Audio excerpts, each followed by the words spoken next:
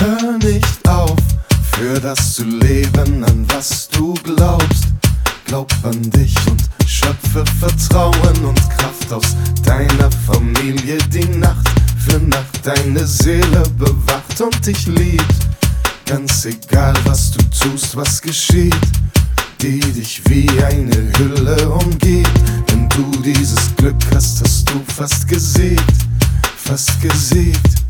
Manches Leben läuft schnell, es ist nicht immer hell. Es ist schwer, was zu sehen und im Dunkeln zu gehen. Doch sei dir bewusst, auch deine Vorfahren hatten schwerste Wege. Und wenn dein Herz noch für sie schlägt, dann weißt du genau, dass ihr Blut durch dich fließt. Es macht dich sogar schlau durch Talente, die du kriegst, die sich dein Clan vielleicht vor 300 Jahren durch schwere Arbeit hart erwarb.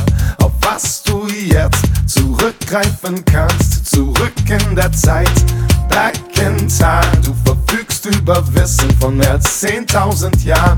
Frag deine an, deine Vorfahren, sie heißen Vorfahren, obwohl du vorfährst. Sie können nur ahnen, wo du sie hinfährst. Hast du den Plan oder bist du verkehrt? Dann kehre in dich, lass dich gehen. Du musst deine Seele von innen sehen. Du musst die Familiengruft bei Tag begehen. Obwohl du nicht tot bist, frag ich, bist du am Leben? Bist du am Leben? Bist du am Leben? Bist du am Leben? Bist du am Leben? Bist du am Leben interessiert? Hast du dieses Wunder schon kapiert? Kannst du die alten Lieder sehen, die tief in deiner Seele klingen? Bist du am Leben interessiert? Hast du dieses Wunder schon kapiert? Kannst du die alten Lieder sehen, die tief in deiner Seele klingen? Lasst uns diese Lieder rausbringen. Das ganze Volk soll sie sehen. Lasst uns diese Lieder rausbringen.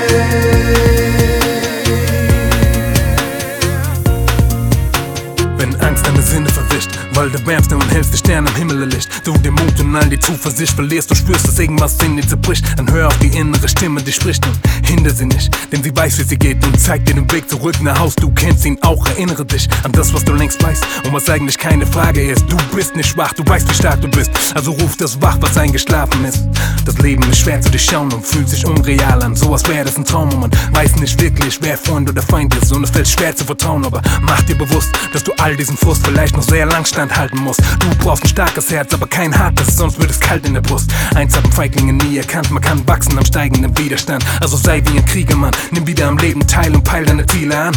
Denn auch wenn die Umstände widrig sind, kannst du Pläne zu schmieden beginnen. Egal wie groß die Risiken sind, all dein Einsatz wird sich lohnen, denn es gibt viel zu gewinnen. Du spürst das tief in dir drin, wenn die Melodien dieser Lieder erklingen. Deine Seele umarmen und die Tränen der Wahrheit zu fließen beginnen, siehst du den Sinn. Alt ob jung, ob blind, ob stumm, die ohne Zeit oder die mit Geduld.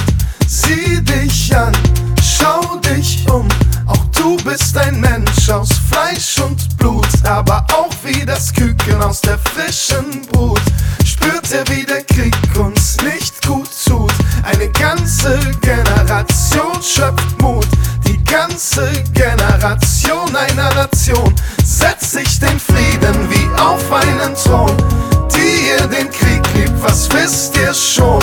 Ihr liebt eure Kinder nicht wie Tochter und Sohn. Liebt eure Kinder wie Korn, Wind und Huhn. Ich sag, die Liebe hat damit nichts zu tun. Wer den Krieg liebt, erntet von mir Hohn. Lautes Gelächter und lauteres Ton in Form von Liedern, die Herzen durchbohren. Mögen die in der Hölle schmoren, die Selbstmordattentäter auserkoren, um ihre Drecksarbeit zu tun. Mögen sie nie in Frieden ruhen. Bist du am Leben interessiert? Hast du dieses Wunder schon kapiert? Kannst du die alten Lieder singen, die tief in deiner Seele klingen? Bist du am Leben interessiert? Hast dieses Wunder schon kapiert? Kannst du die alten Lieder singen, die tief in deiner Seele klingen? Lasst uns diese Lieder rausbringen. Das ganze Volk soll sie singen.